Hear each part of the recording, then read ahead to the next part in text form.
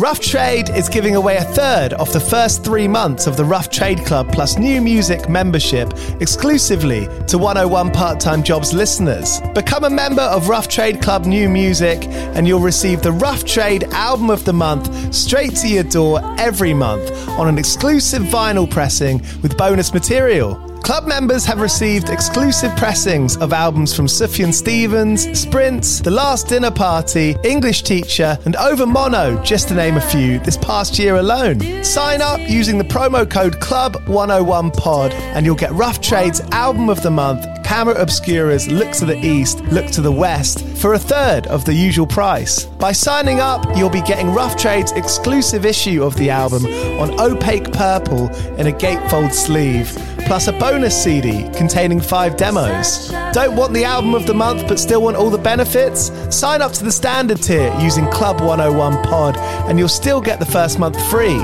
You'll also get free shipping on all orders, 10% off at the bar and on secondhand vinyl in store, and exclusive access to sold out Rough Trade events. So don't hang around. Head to roughtrade.com/club and sign up with the code CLUB101POD.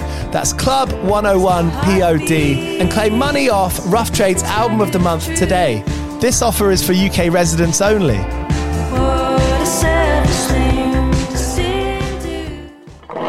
Do you play in bands? I did for the longest time.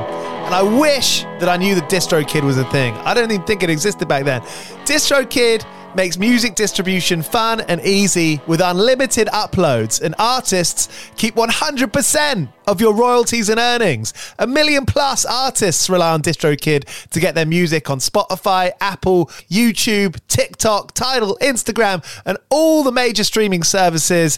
When you get DistroKid, you can see a DistroKid bank and withdraw your earnings. You get notified when you've earned royalties and you can withdraw via the app. And you can even check your streaming stats on Spotify and Apple. Get 30% off your first year on DistroKid by going to distrokid.com/VIP/101pod. 30% off for your first year. That's not bad. We know it's a tough world out there. Why don't you make it easier for yourself? And to get 30% off that free year as an artist, where you get 100% of your royalties and earnings, go to distrokid.com/VIP/101pod. All right, stay with me. I'll be right back after this. When you need mealtime inspiration, it's worth shopping Kroger, where you'll find over 30,000 mouth-watering choices that excite your inner foodie. And no matter what tasty choice you make, you'll enjoy our everyday low prices, plus extra ways to save, like digital coupons worth over $600 each week. You can also save up to $1 off per gallon at the pump with fuel points. More savings and more inspiring flavors make shopping Kroger worth it every time. Kroger, fresh for everyone. Fuel restrictions apply.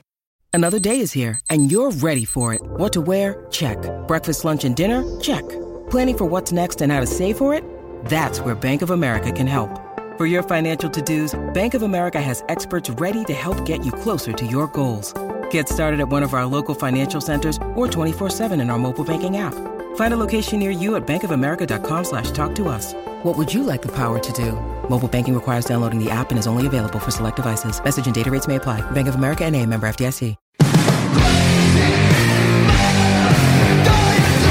Hello and welcome along to 101 Part-Time Jobs. I'm Giles Bidder and I speak to bands, musicians, artists about what they've done along their way, how they've survived, and my aim is to get out some funny stories, some of the part-time jobs they've had. We're very lucky for Matt Beattie from Pigs to be joining us on this episode. Their record Viscerals that came out last year is an absolute stonker, and this is Crazy in Blood is the track you're listening to behind this. I'm sure if you're listening to this then you know it, and I hope you play it loud after this episode. But Matt's got some great stories. He's working at an independent publisher called Wipeout Music. Go and have a look and see what they're doing, and he's got some brilliant tales from his life along the way. So cheers for coming. Thank you for listening. If you like this podcast, please do tell your friends. And one feature I want to start is getting your stories. So if you've got a story about a horrible or brilliant or tragic or profound story from a part-time job or a real, full-time job that you've had in the past, record it on a voice note and send it over to me at 101parttimejobspodcast@gmail.com and we'll get it in a future episode. All right, here's Matt Beatty from Pigs. Signature Brew are the official beer of 101 Part-Time Jobs. They've made beers with The Darkness, Mastodon, Idols, Slaves, and if you go onto their website, signaturebrew.co.uk, and you live in the UK, you can get beers delivered directly to your door with the voucher code 101podcast, all capitals. You can get 10% off. All right, here's Matt. Go well. Cheers!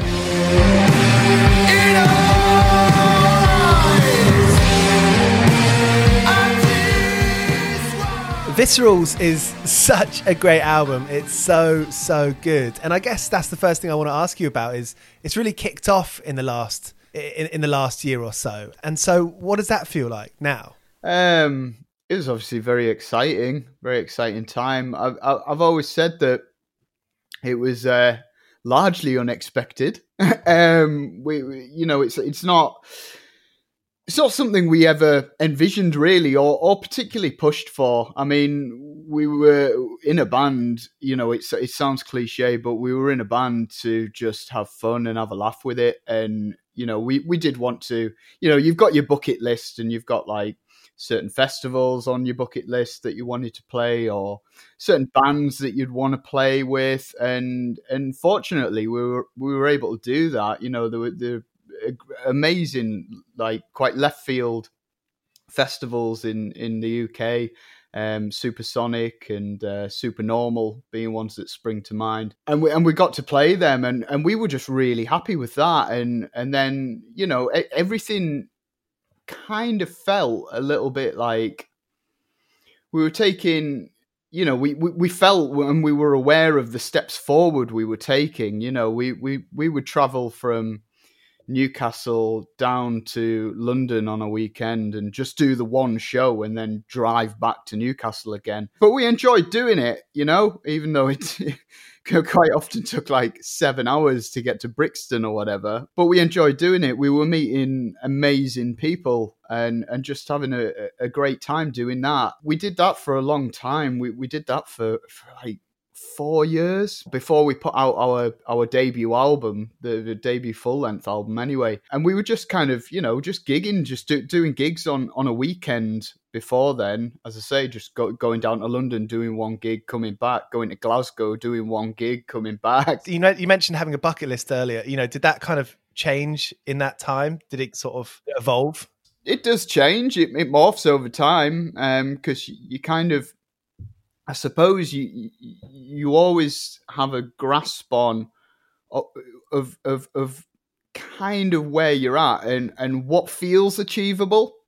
I think particularly, I don't know if this is unfair, but I've been playing music for a long time, and I've seen it in a lot of people where musicians can have kind of unrealistic expectations as to what they want to do or what at least they see as like being the goal, and not, I suppose, valuing the worth of where they're at currently and just kind of enjoying where they're at in the present moment. But as you kind of travel along, you do start to get a sense of like, oh, hang on a minute, maybe we could do that festival now, or maybe we can one of the big things for, the big first steps for us was even just headlining a show in London. That was like, oh, wow, they want us to, there was a great promoter at the time. And he was like, oh, yeah, come down. And it was just at the Brixton Windmill. And he was like, oh, no, yeah, we want you to headline. And we were like, wow, really? Okay.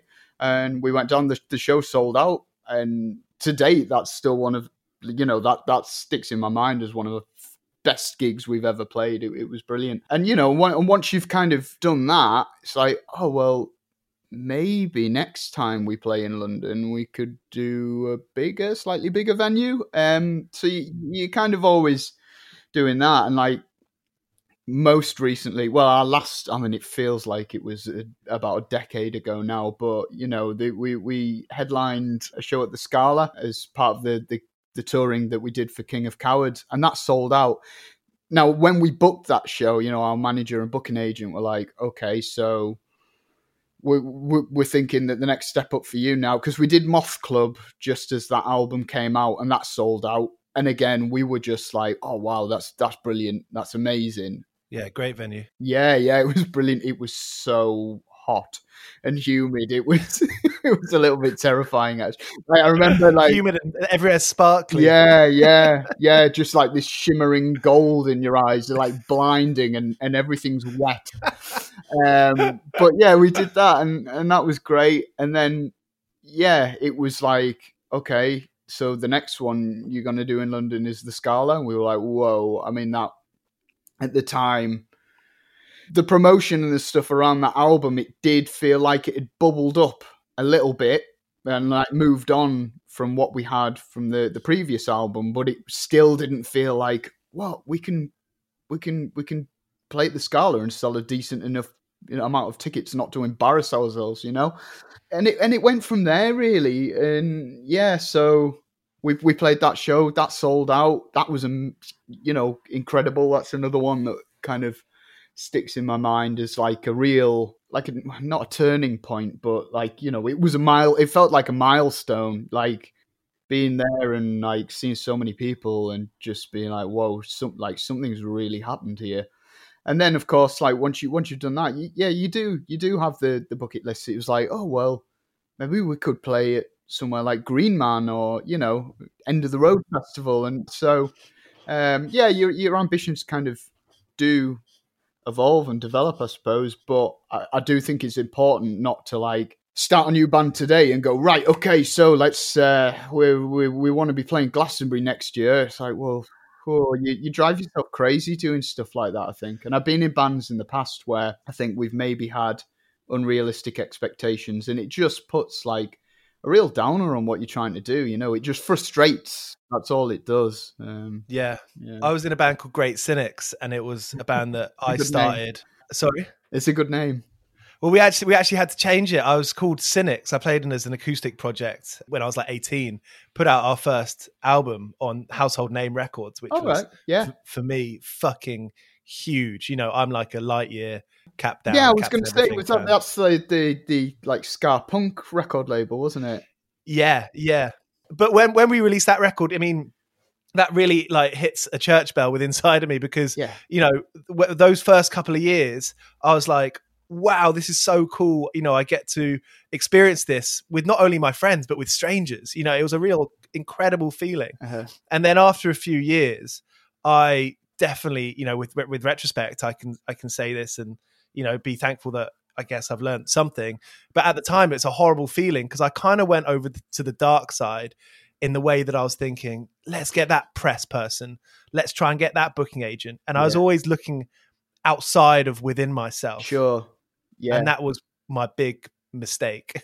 Yeah. It's nothing to be ashamed of though. Like I said, I've been in those positions in the past as well. And like you say, you just have moments of reflection on those and go, oh yeah, maybe that wasn't the healthiest way to kind of approach what we were doing. But in a wonderful sense, it's like, looking forward, you still know that you love playing music. You still know that you can see the appreciation from that real, like, first pure feeling. I mean, for you, is it a case of holding on to that? Have you had to kind of rearrange, refocus yourself to make sure you're thinking about that and not anything else? Have you got friends or loved ones who kind of help remind you of that? Yeah, I mean, well, one of the hardest things I think for me from the pandemic and the situation that we've been in. Obviously, we put out Viscerals right at the start of the pandemic. Really, it was just as like the full lockdown was coming in. Really, I think we were like 3 weeks into the first lockdown, and our album came out. And at the time, it was just, obviously it was like, I kept laughing to myself because I was like, this is literally, in the very real sense of that word, the worst time ever in my lifetime to have released a new album. Like, this is the worst time. But, it had to go ahead. And yeah, one of the hardest things, I think, moving on from the initial support that we had, which was really overwhelming and really good. And actually, I look back and think of that initial time, obviously there was chaos going on in the world and that was, really horrible situations happening.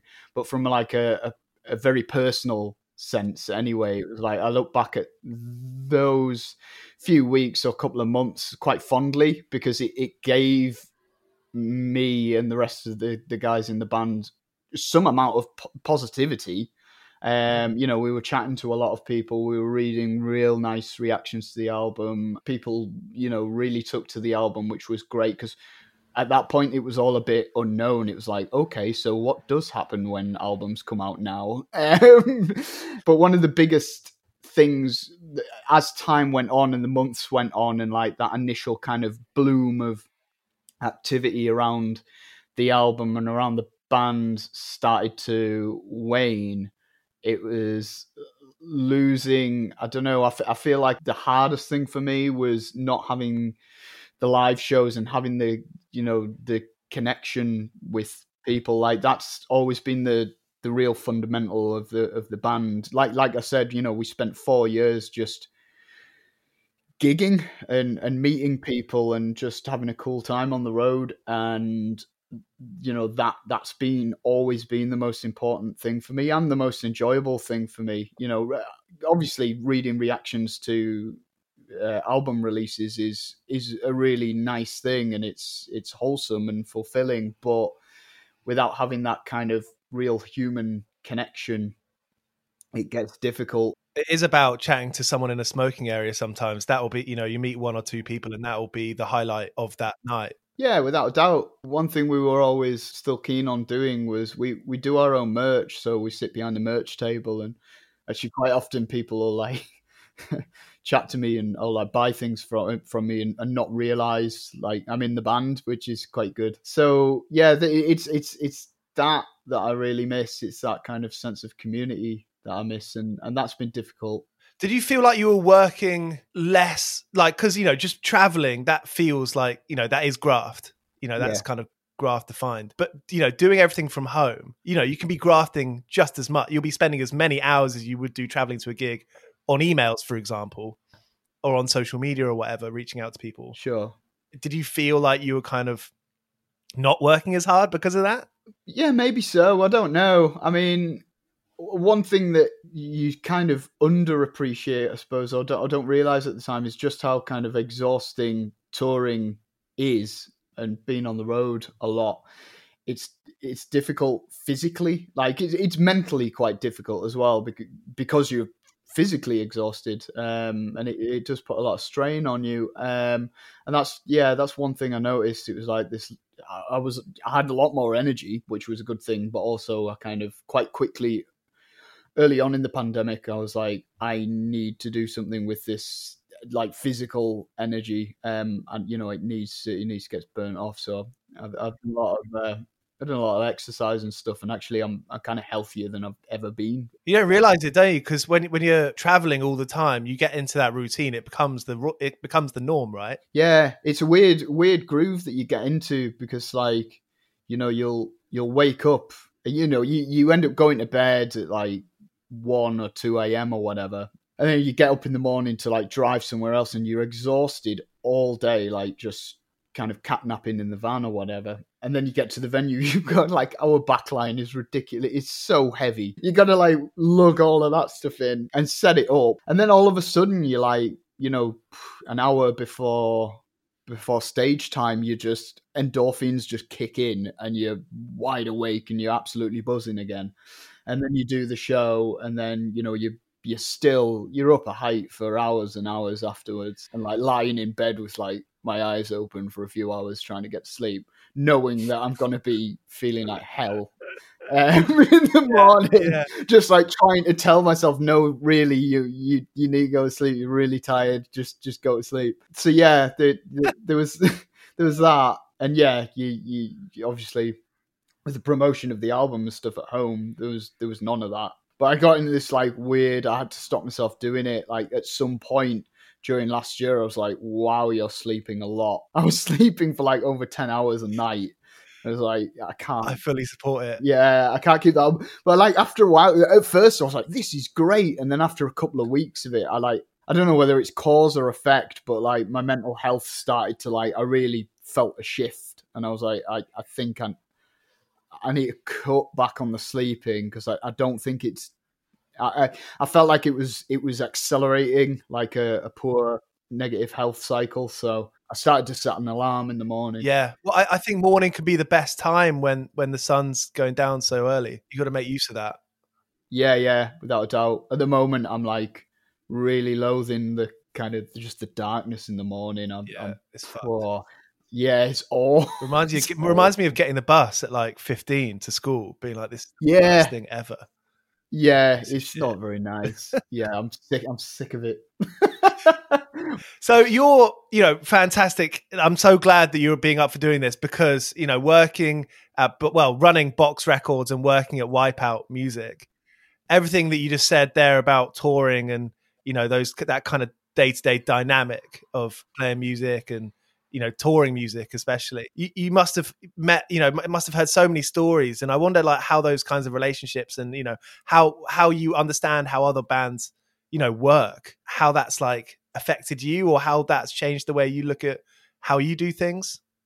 I've always felt like for a long time, I've been in a pretty good position in terms of like day jobs, because the day jobs that I've had for a long time have kind of been very sympathetic to my need to, do the band stuff and be out on the road. So I've always kind of had, well, not always had jobs where we'll get to that, I suppose. But for a long time, I've had jobs where I've been able to take enough time off to be able to go on the road and do what I want to do, basically, and on that front. And if I'd need to take unpaid leave, I'd just take unpaid leave, and being able to do it, or work remotely. Sometimes quite often actually, I'll have my laptop open in the van and I'll be doing emails or doing other bits and pieces that my day job requires. Are you quite good at that? Were you quite good at opening your laptop in the back of the van? Yeah, because the more time I spend on the road, the kind of this is going to sound awful, but the less time I want to hear anyone else in the band talk in the van. I understand. Yeah, well, it's just, I love them all very much, but you, like I said earlier, you're exhausted, you're tired. Everyone starts to feel a bit, you get irritated by like really small things, and it's not because anyone else is doing anything particularly heinous. It's just because, you're in a funky mood. So quite often I'll take myself out of that situation because it's my issue rather than anyone else's, and I'll just put headphones on and get my laptop open and just do some work, and it redirects the focus of my attention in a way that I think's healthier for everyone else. I was going to say, it sounds like a positive thing because you're working towards something. I think that's a good feeling. Yeah, totally. And I love the work that I do. My day job is, something that I'm passionate about. Wipeout Music, it's an independent publishing company.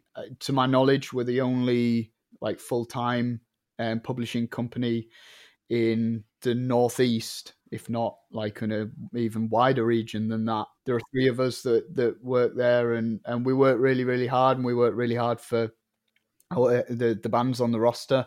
And they're all independent bands. They're bands of all kind of, pretty broad range of genres in there. Yeah. I mean, the biggest stack that we've got on the roster is Sleaford Mods, and that's been, obviously they're hugely successful, and they're a beacon for me and a lot of people I know, and into independent music and doing things yourself and doing it well and being yourself. I think they're massively inspirational for that, and I think we need more. I want more of that.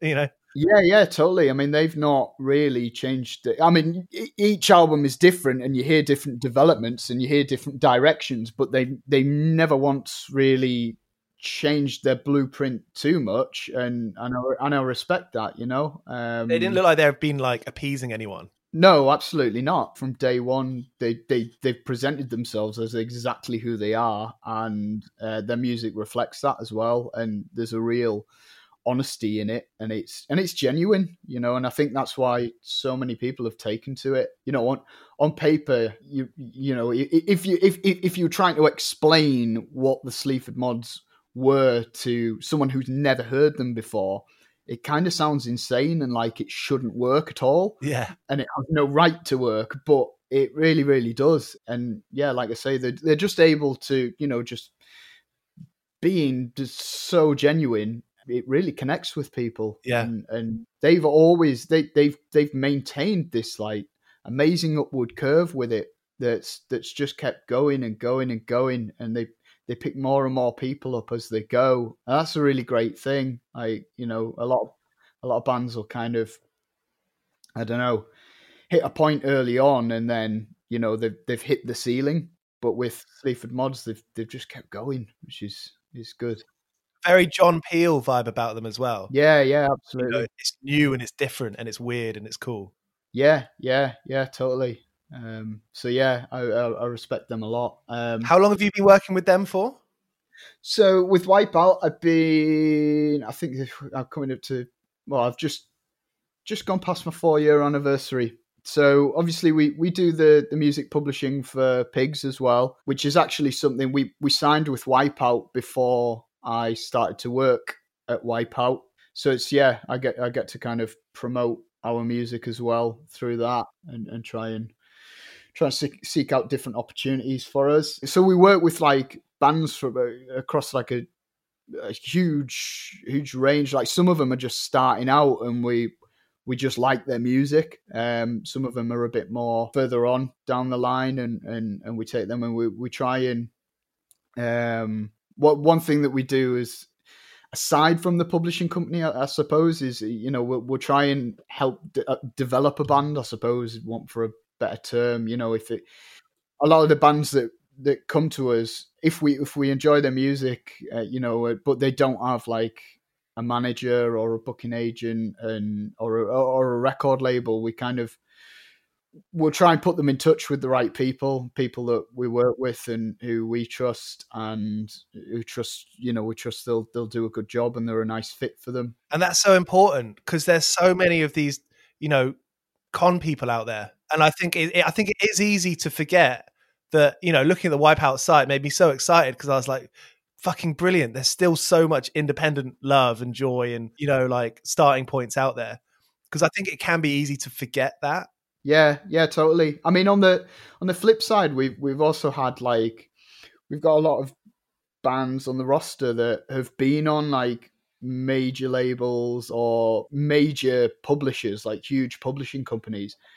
The terms of the contract have run out, and they've, you know, we've had conversations with them where they just say, you know, we want to come to you and we're just happy that we know and we're confident that you'll put in work for us. And whatever happens, you know, something might happen, but they've been on like bigger publishers where they've just sort of just sat and like just been like a really small fish in a really, really big ocean and just felt completely cast aside and neglected. But they still have the want to create and, you know, be creative, make music. They still want to be a band, you know, which, and again, like, I admire that as well, because I suppose it would be quite easy for, you know, a band to be on a major publisher or whatever, and then their contract just runs out, or the publisher's just like, no, this isn't working for us, actually, you know. And for a band to be really, you know, set back by that and just go, oh, well, what's the use, you know? And publishing is like the financial stability of publishing is more prominent than record label advances, right?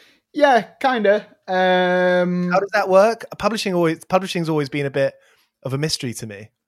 Yeah, it is to a lot of people, actually. It's a bit of a dark art. So what a publisher does is, traditionally with any commercially released piece of music, there are two aspects to the song. There is the master rights, which is, you know, the actual recording, which is usually owned by the record label. And then there's the publishing rights, and the publishing rights is the composition of the song, Right. the song writing, and a publisher, they look after that side of things.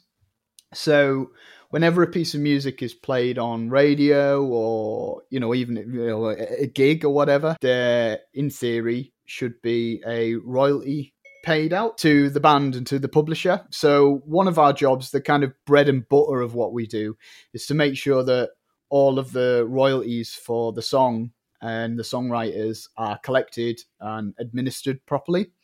So we do a lot of nagging of people, where, we know there should be income from it and it just hasn't materialized. So we'll make sure that all of that money comes in. And then the other thing that we do is we'll look for opportunities to license a song within like film or TV or advertising or anywhere where anyone might want to be using a piece of music commercially. And that's the other thing that we do. So can that be quite tricky with the the bassist and the drummer, perhaps, where they might not be on the writing credits? I mean, it's not your problem, is it? It's up to each band how they want to do that. We don't really get involved with that. It's completely the band's decision. How they split their writing percentages is up to them. There's a lot of bands that just regardless will split everything equally. To me, obviously I'm in a band and I think that's a fair way of doing things. I don't ever think the drummer or the bass player should get stiffed. However, other bands, decide that, well, actually I wrote the lyrics, I wrote the melody of the song, so I deserve a bigger chunk. There's no right or wrong way to go about it, I guess. I mean, obviously I favour the kind of straight down the middle, everyone gets a piece of the pie, because at the moment, it's difficult enough making money from music anyway, so it doesn't feel right that, if the drummer's going to put in the hard yards going on tour and things, then they're getting a smaller cut of the income as a whole. It doesn't sit right with me. Yeah. And this is all pretty serious stuff, isn't it, really? I mean, music's fun, but this stuff, I mean, it's important to be serious about this. I guess so, yeah. I mean, it is all quite dry information I've just given you there, but no, but I enjoy it because I think that's the reality. I think that is what this show's about. Part of it, definitely.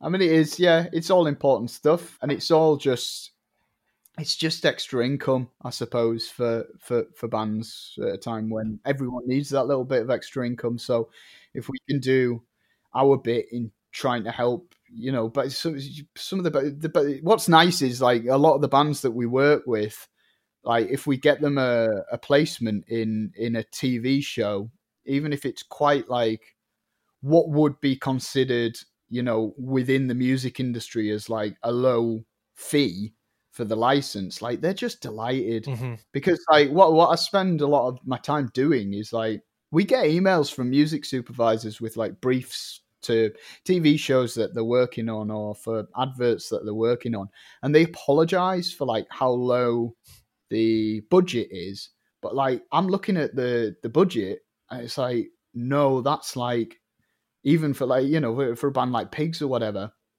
like that's a decent amount of money. Like that money, even if it's like a couple of £1,000, like that's money that is like, I don't know, recording in a studio for 2 weeks, Oh, wow. It's a game changer for a lot of bands on our level, but for the major record labels, then yeah, that is like a really, really low sum of money. And they're just like, a lot of the time they'll just bat it away and go, oh yeah, we're not submitting music for that. Whereas like, I'll look at it, not that it's like, we don't partake in the kind of race to the bottom licensing. Like we know when people are taking the piss, when they'll get in touch and go, oh, this is all we've got for this. And we're looking at it. It's like, no, for what you want to use the music for, that's taking the piss.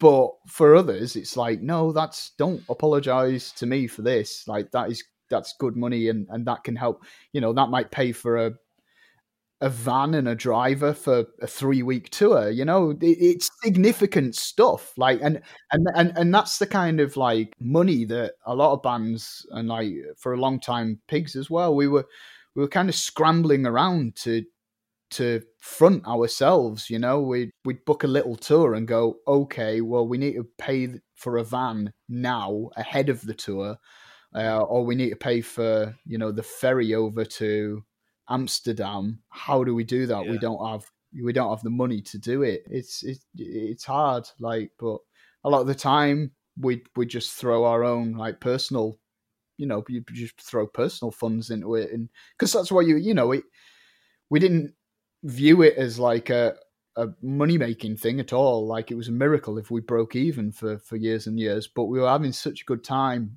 doing it. It was like, you know, this is what we do. It's, you know, you just do it. Was there a relief when you started working at Wipeout, or you were at Amazing Radio before that as the head of music? Oh wow, yeah, okay, well researched. Yeah, it was. And I was there for a long time, actually. So, and that was a kind of full time. That was a proper. Yeah. It was full time, but again, you know, I was in a situation whereby I could go away and do little tours here and there, or, you know, go away and do gigs and festivals and things, and there wasn't much uproar about it. But the thing is, like, I mean, since I was like 15, 16, like, being in a band, that is the priority. Like, and just playing music and having that release and doing it, that's always been the number one. So, like, I've always kind of approached other, like, Wipeout's very different, because like I'm really, really passionate about it, and you know, it's a business, it's a small business, there's 3 of us work, like, I'm really part of that, and I'm like, I feel like I'm really helping build something, you know, whereas like other jobs, it's been like, I felt like a bit like a means to an end. Like, I need the job to be able to pay my rent, pay my bills or whatever, but I need that job to also give me the freedom to go out and do what I need to do, because if I can't do that, I'll get really, really miserable very, very quickly. And, you know, I had jobs early on, like, you know, from 16 through to maybe like mid-20s where that was the case, you know, and it was like, nah, this isn't for me. Like, you know, I've walked away from I just basically quit jobs if I wasn't able to get time off because there was a gig that I wanted to play. Yeah, you know, yeah. which makes me sound like well, I suppose I was like really unreliable, but like I was like, nah, like that is more important to me than this income, these wages. Yeah, like yeah. I will work out how to do that stuff after doing this gig, but if you don't let me, you know, I need to walk away now, and I want to do these gigs, and then I'll work out how I'm going to pay my rent after that.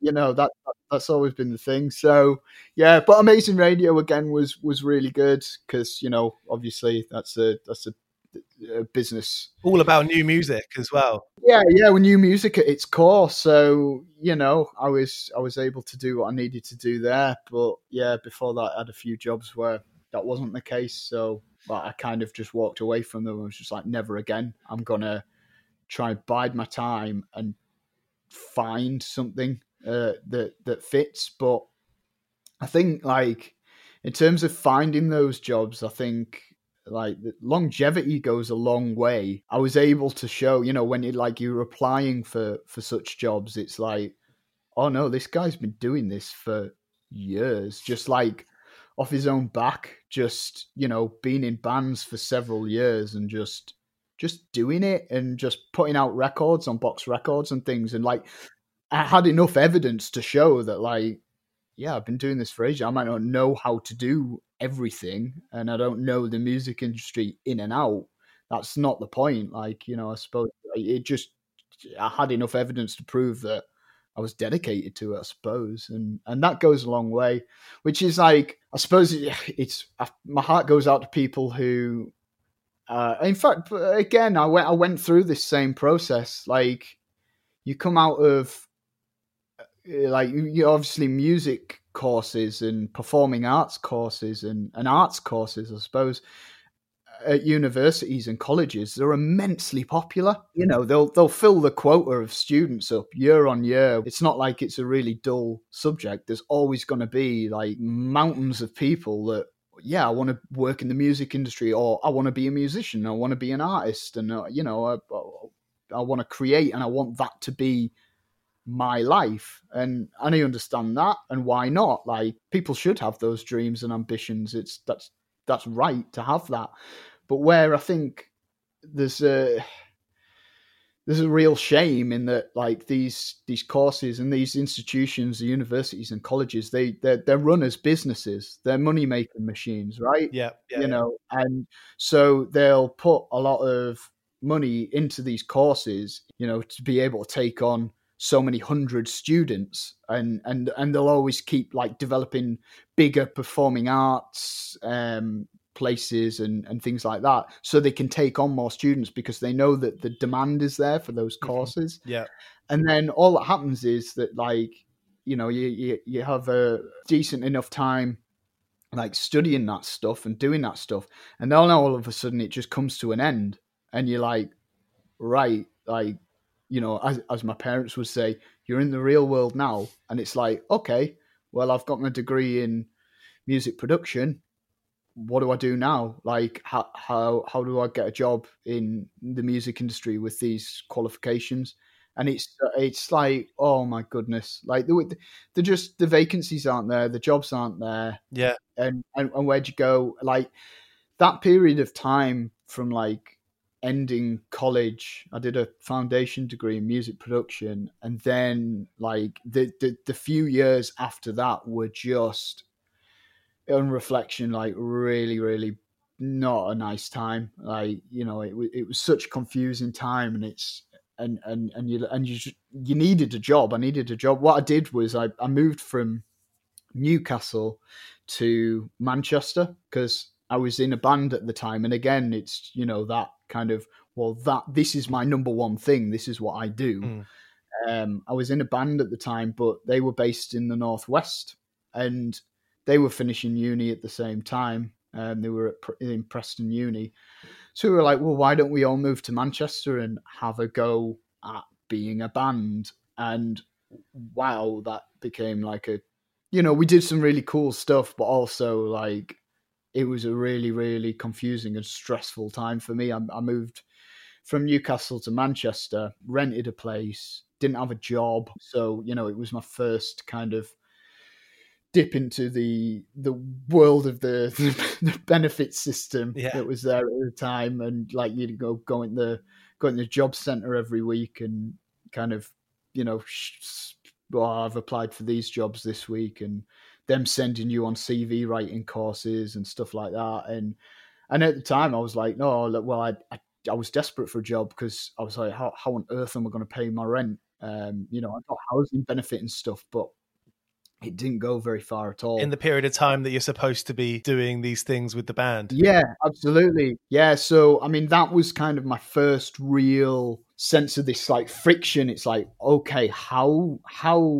on earth does this work in reality? Like, how does this work? There are no, I remember I was applying for jobs at like XFM and stuff like that in Manchester, and you know, there must be hundreds and thousands of people applying for vacancies at radio stations at any given moment in time.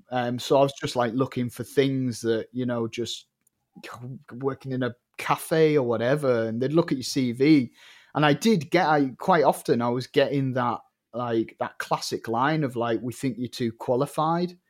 And it's like, what on earth? I started taking off like that I had a degree in music production. I started taking it off my CV, really, and getting better reaction because it wasn't on there. Wow, which is wild, isn't it? But I think it's such a weird time, that, because you got a lot of people coming out of like performing arts courses and or arts courses with degrees and things, and then all of a sudden it's like, oh, I've got to, you know, student loans and things stop, and it's like I've got to get a run-of-the-mill job now, and that's not what I'm trained to do. That's not where I envisage this going, and it can be a real downer.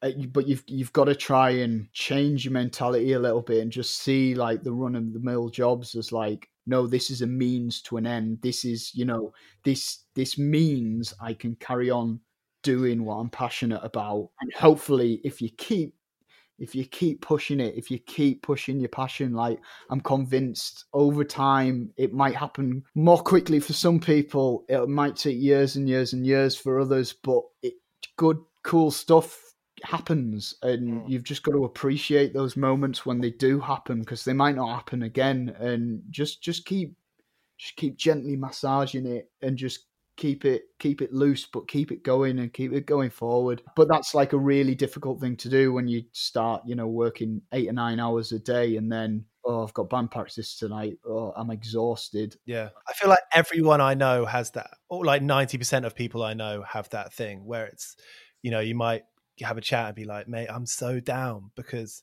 I don't want this job that I'm working every day right now. I don't like it. They don't like me.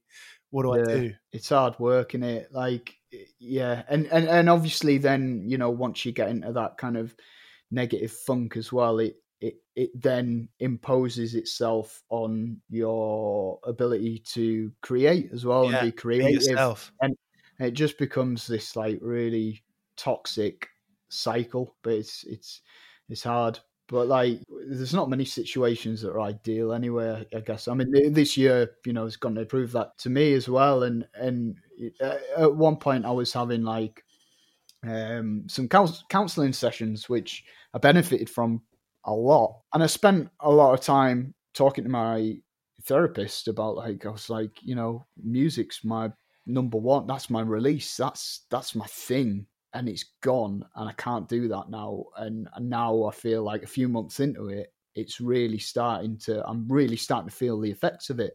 And she was like, well, at one point she just said, why aren't you making any music? And I was like, I don't know. I was like, I don't know. I was like, well, I did try to make some quite early on in the pandemic, just on my own at home, which is something I'd not been familiar with at all. I've always been in bands and created with other people. Yeah. It's been really collaborative. So sitting down at like my computer with my synthesizer or whatever next to me and a microphone, I was like, this is so alien to me. It felt really weird, but I started to put together like little bits and pieces that I was like fairly happy with, or at least I surprised myself. I was like, oh, there's something in this. But then my mind started to like tick faster toward, like, too fast. And again, this is something that I've realized I've got within myself that I kind of need to recognize and try and pull it back a little bit. I suppose it kind of relates to that initial topics we were discussing earlier on. Wanting to just do it now. Don't go too far ahead of yourself. I was like, because I started thinking, I was like, okay, well, how would I play this live? And who would I need to be able to do this? And it's like, what am I doing? Like, I've just made a couple of demos on my computer. I don't need to think about how to play it live. Like, just make it and enjoy it and get some sort of satisfaction out of it. I recognized that's why I'd stopped making music on my own early on in the pandemic and gone months and months without doing it. So I tried it again. It was good. I enjoyed it, and I've got some bits and pieces together that I'm quite happy with. They need a lot of work still, but and I've gone off it again. I've not touched it for a couple of months, but maybe about a month. For me, that kind of attitude, there's a lot of like, I think it's good to have a fair bit of humility about it, and kind of seeing yourself and just being like, trying not to think too hard about it and having a laugh with it to an extent. Yeah, totally. Because I mean, although I say that Pigs was, for a long time, it was just a thing we did for, the pure joy of doing it. Like, after King of Cowards got fairly, a relative amount of success, you do start to, there's a trap that you can fall into whereby you start to, the schema of your thoughts starts to become, what is this piece of music for? Can it be like a single, or can it be, or what, and you start, your thought patterns start to change and mold into that kind of, I suppose, music industry way of thinking. And I don't particularly think as like a musician, it's not a good thing for me personally anyway, to kind of get too locked into, I really do need to just keep reminding myself, like, well, why are you doing this? Self-satisfaction, really. Yeah.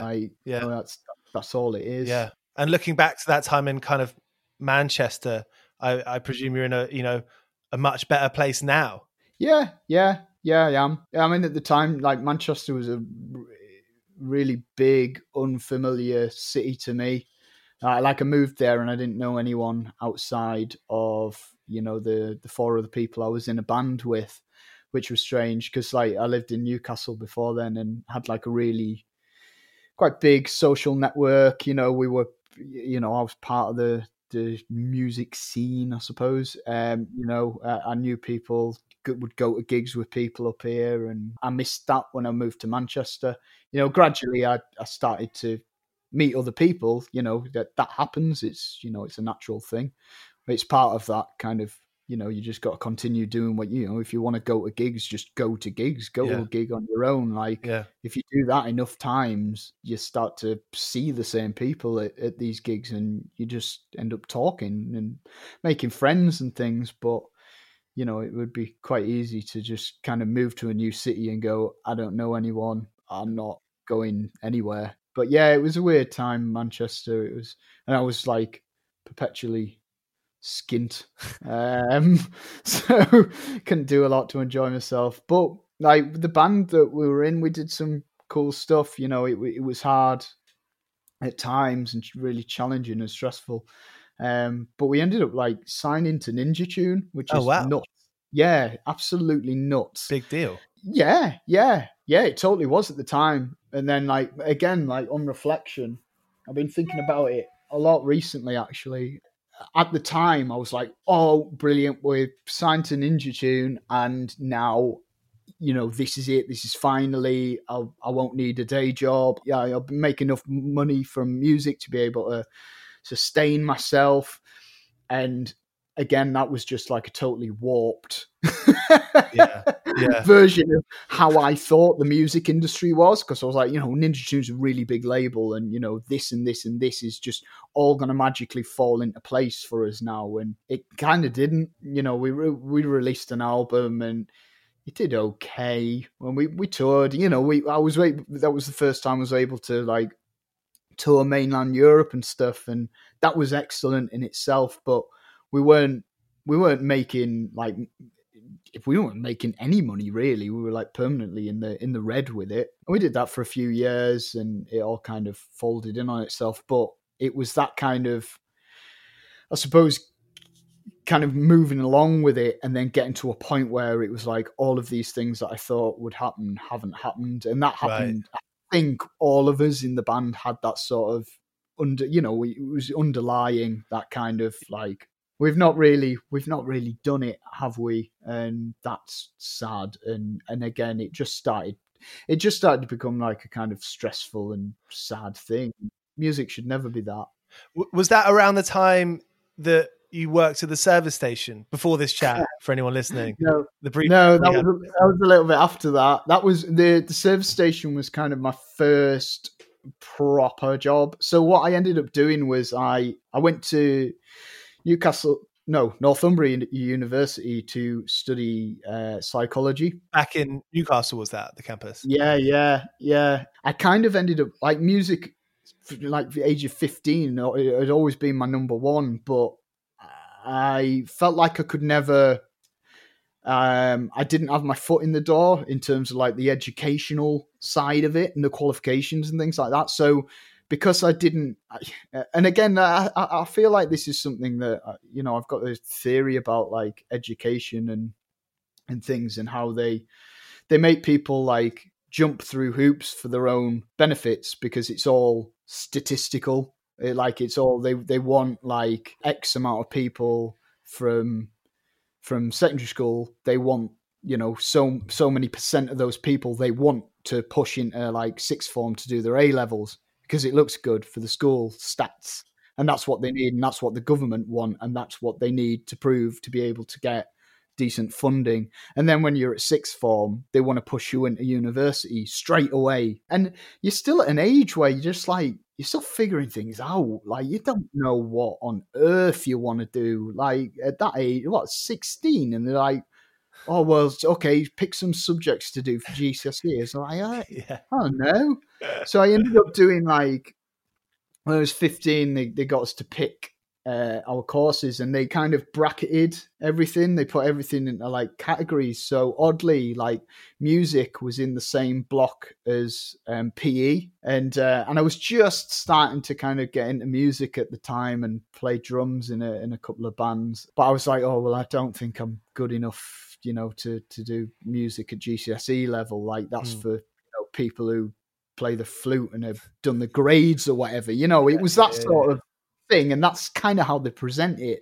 I was like, well, I'm in the football team, I like doing sports, I'll do PE. So at GCSE level, that was me, PE. And then and then it becomes, okay, so you're going to do all right in your GCSEs, you need to go and do your A levels now, and it's like, oh god, okay, well, I suppose I can't do music because I've not done it at GCSE level, so I'll do, I don't know, psychology seems pretty interesting. I'll do that. I'll do sociology. I enjoy history. I'll do that. And then, it became the same conversation when you're getting close to doing your A levels. It's like, oh, well, we think you're going to do all right, so you need to go to university this year. You need to go. Like, oh, God's sake. Okay, well, I do kind of like psychology. That's kind of interesting. I suppose I'll do that. And then, I just fell through those, I just jumped through those hoops at every stage, and then ended up sat in a lecture theatre at Northumbria Uni doing psychology. And I was like, what on earth how have I ended up here? Like, what am I doing with myself? Like, I don't want to do this. I want to make music. That's where, that's my passion. That's what I want to do. So I ended up like plucking up, like, at the time I thought it was like a really big deal, and I was like, oh god, I'm going to tell my parents that I'm going to drop out of university because I want to study music somehow. And actually I'd found a course at Newcastle College, the music production course, where it was like they didn't need any like hard and fast or traditional music qualifications. I just needed to be able to like show evidence that I was who I said I was, I suppose. And, I'd been in bands since I was 16. I'd done this and that or whatever, and just had a dedication to it.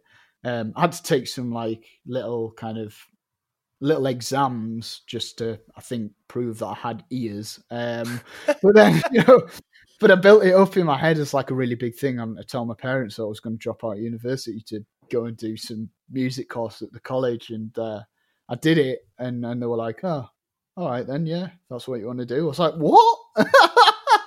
Like, that's it. When I dropped out of university, there was like about a year's worth of like time that I had before starting the course at the college. So I was like, well, my parents were like, well, you need to get a job in between that. I was like, yeah, okay, no bother. So I got a job at service station, and my goodness, that's the one where I've kind of gone, I'm never ever, I cannot bring myself to work for like a big corporation and just be like this. This is just horrible. Like, I just felt, you're just a number, man. Like, you just like, there's absolutely no soul in the job. And this isn't to say like, I don't think I'm any better than anyone that works in these jobs at all. If you're in these jobs and you work in them and you have to work them, then that's fine. Don't beat yourself up about it. Like, you're a human being and you are worthy of respect. Yeah.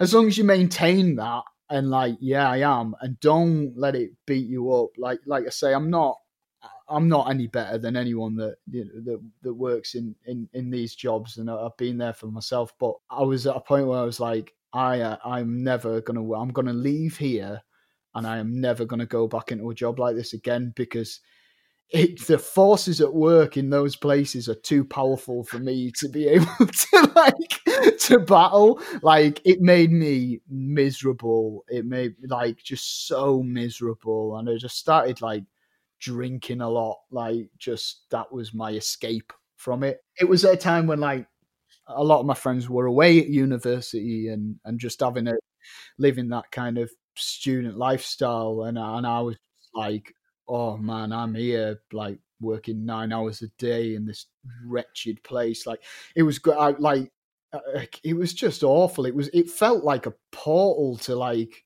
not hell, but just something else, like just some really like just really miserable, melancholic place. Like, everyone or most people that go into like service stations, especially during weekdays, because they're not going anywhere fun. If they're going in there in the weekday, usually they're like traveling salesmen or whatever, and they're just as miserable and bitter about their lives as you horrible are. Perception of life. Yeah, so it just feels like a breeding ground of like misery and bitterness, and so they're just having pops at you about how expensive the coffee and the sausage rolls are. It's like, mate, I'm not setting the prices here, right? I'm on like minimum wage, like this, and let me tell you, I've done the numbers, mate. They are making a gross markup on these sausage rolls. It's disgusting. I tell you who the problem is, mate. It's not me, it's you. If you don't like it, stop buying this shit. And they'll soon change it, right? Giving you some sympathy when you're on tour then, to service station people. Oh, totally. Yeah. We've got our favourites, actually. But yeah, I do. Occasionally, we have to, not often, because the service station that I worked at is quite close to home. So we don't often have to stop there, but occasionally we'll have to stop there because someone will need the toilet or whatever and just can't hold it in any longer. And it just, when I'm stepping into that place, I get this feeling. It's like someone's putting a blanket of like just sorrow over me. And like, I'll glance around and I can see like some people that still are working there. And I'm like, oh no. I hope they're okay. I hope they're okay inside. I hope they've still got a bit of fight left in them, because I know I wouldn't. I'd have surrendered by that point. The stories you've got with Natalie Imbruglia and Darren Brown and Paul Daniels, that's not from there, is it? Yeah, it is, totally. So I tell you what, Natalie Imbruglia, what a ray of light. I think she boosted my morale enough to just see me over that final few months while I was there, because it was so I was working like a late shift. It was quite late on. It was maybe about like 10 p.m. at night, and it was always like quite quiet around that time anyway. And I was on my own working in there, and I was doing something really mundane. I don't know, probably scraping milk froth out of on the side of one of the jars of the jugs that they had, and I turned round, and there was just this like really radiant lady stood at the counter, like, just, you know, when you look at someone and you're just like, are you from a different planet? Like, you're not the same as me, because like I instantly felt like I was in some sort of like Lord of the Rings setting, or so, I don't know, like some sort of fantasy thing where like just I'd been approached by some celestial being, and I was just like this like hobgoblin or something. It's like really earthly, mythical creature. I don't really have any like really fun story to tell her, but she was just so polite. And I like looked at her and I was like, I recognize her, but I don't know why. So I went through the customer service routine and just asked her what she wanted politely. I think I even tried to upsell her on a couple of things, because you always had to, you were meant to upsell people, you know, would you like a large for an extra 30 pence or whatever? And I went through that, and then I was like she wanted a latte to take away. I remember that. And I turned around and I like looked, and by that point, there was a couple of people stood behind her and they had lanyards on, and it said like Natalie Imbruglia on her. on these lanyards, and oh yeah, and obviously she had like an Australian accent as well, which was like another thing that prompted me to think like this is not a normal person. Yeah, yeah. So yeah, that was exciting. She wanted a cheese and tomato toasty, and I tell you what, that is the best cheese and tomato toasty I've ever made for anyone, and I feel like she deserved it. And she was very smiley, and she said please and thank you, but it all felt very genuine and from the heart. But do you know what the most like frustrating thing about the whole thing was? That once I realised it was Natalie Imbruglia, I still couldn't break out of the customer service routine. I couldn't break out. I couldn't. There was like a voice shouting in my brain, just like, just. I don't know, even just ask her for an autograph or a picture or something, and I just could not. I just kept going. I just kept going. Would you like a cup holder? And then, just as quickly as she appeared, she just sort of disappeared into the ether again, and I was like, wow, that was amazing. Man, that's a brilliant story. Yeah, and Paul Daniels. Yeah, less inspiring interaction with Paul Daniels. He felt more like a traveling salesman. He had not a lot of enthusiasm left in the tank. I don't think he was just. And this is a guy, because when I saw him, I was like, oh my goodness! Like I saw him in the queue, and I was like, there was a few people working it at the time. I was like, I hope I get him on my till, because I had the Paul Daniels the magic set. There was like a box set, a magic set when I was a kid, and I got it for Christmas. Must have been about 5 years old, and I loved it, but I never really like properly learned any of the magic tricks. I just used to like wave the wand around and stuff, but I had endless fun with it anyway. And I thought about that when I saw him. I was like, oh my goodness, this is big. This is huge. And then he got, and he was just rude. There was no please and thank yous. He was just like, he looked like he hadn't smiled in decades. You remember that about him? That'll sort of probably like inform your judgment of him from now on, right? Or from then on. I think, yeah, definitely. Well, the thing is about him, and I don't know if this says something about me, because of the way he was, I was able to break out of the customer service thing. So I asked him for his autograph. I was like, "Oh, get your autograph," and he was like, "Yeah," and he just, oh my god, brilliant! Like, oh, come on, give it something, mate. He looked like he could, brilliant, brilliant. Yeah. Matt, I've loved these stories. I tend to keep these chats for about an hour. I feel like we could chat for hours more, which I feel like, it's a dangerous game, isn't it? It is, yeah. Especially at the moment. Like, I barely talk to anyone at the moment. I really, really value, chatting to people on the phone these days. Yeah, it's me really too. nice. It's good, isn't it? Yeah, I should probably do more of that actually at the moment. So I've started to feel the pinch again this week, with just like this feeling of like, oh God. But this has lifted me though. This has been good. I'm so glad because, Viscerals is such an incredible album. And I'm so, I've listened to a lot more records in the last 12 months. Yeah.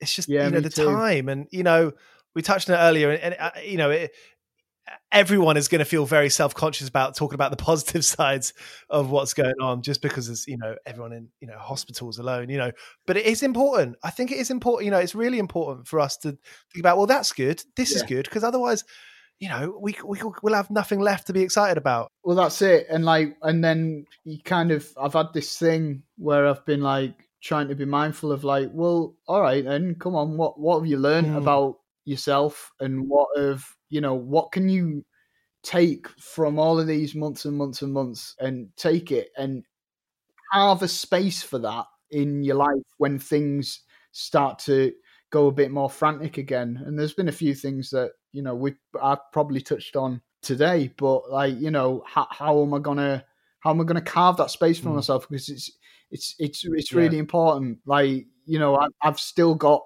and I probably will for a very long time, I'll have my day job at Wipeout. I'll do the music. I'll go on tours. I'll work, but it's a really intense schedule. And like, so I need to carve time for myself where, you know, as much as I enjoy both of those things, I need to step back from it from time to time and have just a little bubble of like, no, this is just for me to be on my own and just enjoy my own company. Because for years I've just been like constantly surrounded by people, which is nice, but also you lose a part of yourself as well if you don't have that. Such a life skill to learn to enjoy your own company. It is, yeah. It's not easy either. Like, because, you know, we've got so many things at play. I mean, I could go on for ages about this, but there's like so many things at play within our society and within, especially like the way technology is developing and social media and apps on phones and things like that, that they're all designed to keep your attention and like hold you and like keep you using whatever app it is. And whilst you're doing that, you're just distracting yourself from yourself, basically. Absolutely. I've just started running and I used Strava for a bit because I guess I wanted to see how far I was running or whatever, you know, the usual shit. And then afterwards I was like, no, this is my time to unplug. Yeah. There's so many things that make themselves feel like, you know, they're invaluable. Like you have to have them to be able to go for a run. You don't need it at all. Do some yoga or whatever, or even just like read a book. Yeah, like, oh, you can app for that. So like, no, I don't. In fact, if anything, I need to put my phone in a shoebox and leave it to one side for a few hours and just totally. You know, I've tried to do that's something else I've tried to do and train myself into, which has been like really difficult. But like, just step away from my phone, like leave it on my desk, and if I don't need it at all, I don't need it. Like. But then I found like there were these like weird moments in time where I'd sit down on the couch and I'd just sit and I'd be like, this is weird. And then I'd realize that like it's those moments where I'd sit down to rest, but I'd pull my phone out and I'd just open up Twitter and just start scrolling through stuff. It's got to be bad for your heart, that, I'm sure. Yeah. Feel your heart rate just go crazy. Yeah, exactly. Yeah. At a time when otherwise you'd just be looking to kind of lower your blood pressure. Yeah, exactly. And I've enjoyed your radio show. Oh, thank you. Thanks. So that must be a nice thing to do. Yeah, it is. Yeah, I mean, that started out, you know, beginning of the pandemic almost. I was like, well, I've got loads of spare time now. It's something that I used to do anyway, Amazing Radio, and enjoyed doing it. So, was being a broadcaster ever a sort of idea? Because I always thought that makes sense to play in bands. And I've got a show on Soho Radio, which I've been doing for a couple of years, and I love it. It's called Modern Lovers, and it's on at 8 a.m. So I do play some heavier stuff towards the end of the hour, but at 8 a.m. on a Tuesday, I play a lot of folk and chill out stuff. But that has been a massive thing for me. I look at, you know, Modern Lovers in the same way that I think about or would think about being in a band. You know, I'm enjoying it in the moment. Obviously, some people do it and make money from it, but I'm not really thinking about that. I'm just thinking about enjoying it. Yeah, exactly. All I want from it really is just like a positive way to spend some of my time, and you know, some of the extra time that I've had. You know, and I play a lot of bands on there that, you know, would otherwise struggle to get played on radio shows and things, and it's just stuff that I come across that I like. It doesn't really matter to me like what label it's on or what, you know, it's just good music really. And yeah. I write a new music column for the iPaper on Fridays, and I've been doing it for 7 years now, which is crazy. But only 2 or 3 years ago did I really start. I think when I wrote it before, because I didn't go into the office and I didn't really know my editor that well, it kind of felt like a bit, you know, it was a bit like a dull thud every time I did it. I was like, oh, this doesn't actually mean anything. But it really, in the last few years, I've really thought, you know, a lot of bands, you know, I have exactly the same outlook. I'm putting on a lot of bands. I don't care what they are, who they are, what they look like, what label they're on. It's like, if it's a good tune, I don't mind if it's hip hop or soul or R&B, or if it's something that I'm naturally into, like heavier guitar stuff, and I love doing that, and I really feel like a duty now more than ever. Yeah, you shouldn't underestimate the power of that and the impact it has on people, especially if it's like a band or an artist that are just starting out. And, you know, it can mean the world to people. Definitely. It really can. Like, you know, lift people's spirits and give them that extra push and motivation to carry on doing things. It's a powerful thing. Yeah, totally. And I think that's maybe something we can all take in our day-to-day lives, whether we are doing a radio show or if we are in a band or just as a friend. I think that's a really important thing. You know, my favorite texts to receive are like, check out this album with a Spotify link. I love that. You know, that's happened a lot this lockdown. Yeah.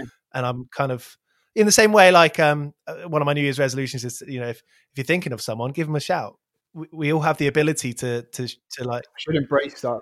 Yeah. I mean, it's hard sometimes. And sometimes I often think like, oh, that person doesn't want to hear from me, but fuck it. Who cares? Yes. You know? Yeah. But Yeah, brilliant. totally. Matt, thank you so much for being up for this. It's been awesome to hear those stories and, you know, hear about the working life. Cause I think that's another thing I was so excited, you know, I'm so glad to speak to you about is, you know, a job in independent music such as Wipeout. That's very cool. Yeah. And I'm very fortunate to have it, and I appreciate having it every day. Like I never ever go to the office, or well, you know, not at the moment, but I'll never ever be doing that job and just feeling down about it or feel like I'm wasting my time or anything like that. I feel like I'm doing something very, very positive and worthwhile with it. So there he is, Matt Beattie of Pigs. Absolute sweetheart, lovely guy to chat to. Can't believe such a voice could come out of that lovely man. Thank you so much for listening. And as I mentioned at the start, if you have any funny stories that you'd like to read out on this show, send me a voice note at 101parttimejobspodcast@gmail.com and we'll get it in a future episode. Thanks for listening. This episode was edited by Sophie Porter. Here's Cock Sparrow. I've been working all day for me mate on the side, running around like a blue-ass fly. I've been working all day for me mate. Every bleeding minute I've been on the go, up and down the ladder like a fiddler's elbow. I've been working all day for me mate. This is a Mighty Moon Media podcast.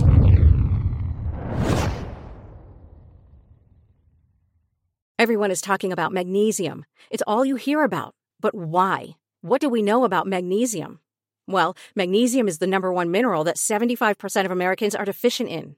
If you are a woman over 35, magnesium will help you rediscover balance, energy, and vitality. Magnesium supports more than 300 enzymatic reactions in your body, including those involved in hormonal balance. From functional medicine doctors to mental well-being and female hormone experts, we all know that magnesium is the one mineral to improve all aspects of well-being and health. But which one? Magnesium Breakthrough from Bioptimizers, the trusted choice recommended by leading experts with 7 best-absorbed forms of magnesium to ensure your body receives the support it needs for overall well-being. Go to bioptimizers.com/balance today and use code BALANCE10 for 10% off. Support your journey to wellness at bioptimizers.com/balance. Magnesium Breakthrough from Bioptimizers, your foundation to optimal health and vitality.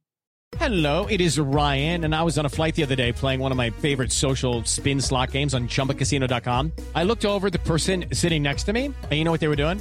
They were also playing Chumba Casino. Coincidence? I think not. Everybody's loving having fun with it. Chumba Casino is home to hundreds of casino-style games that you can play for free anytime, anywhere, even at 30,000 feet. So sign up now at ChumbaCasino.com to claim your free welcome bonus. That's ChumbaCasino.com and live the Chumba life. No purchase necessary. VGW Group. Void where prohibited by law. See terms and conditions. 18+.